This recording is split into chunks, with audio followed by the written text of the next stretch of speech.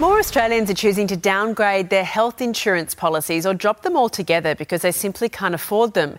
Major funds are preparing to hike premiums once again, but there are a few ways you can still save.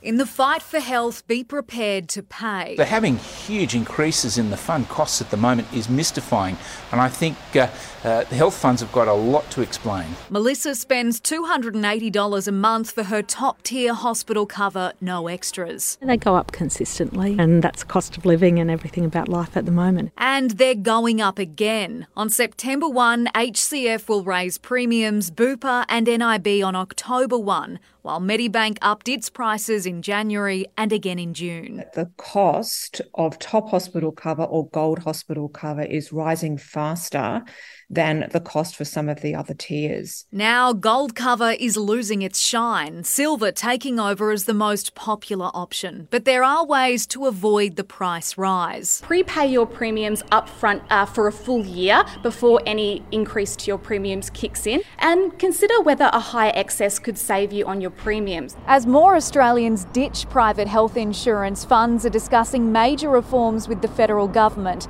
easing pressure on the public system.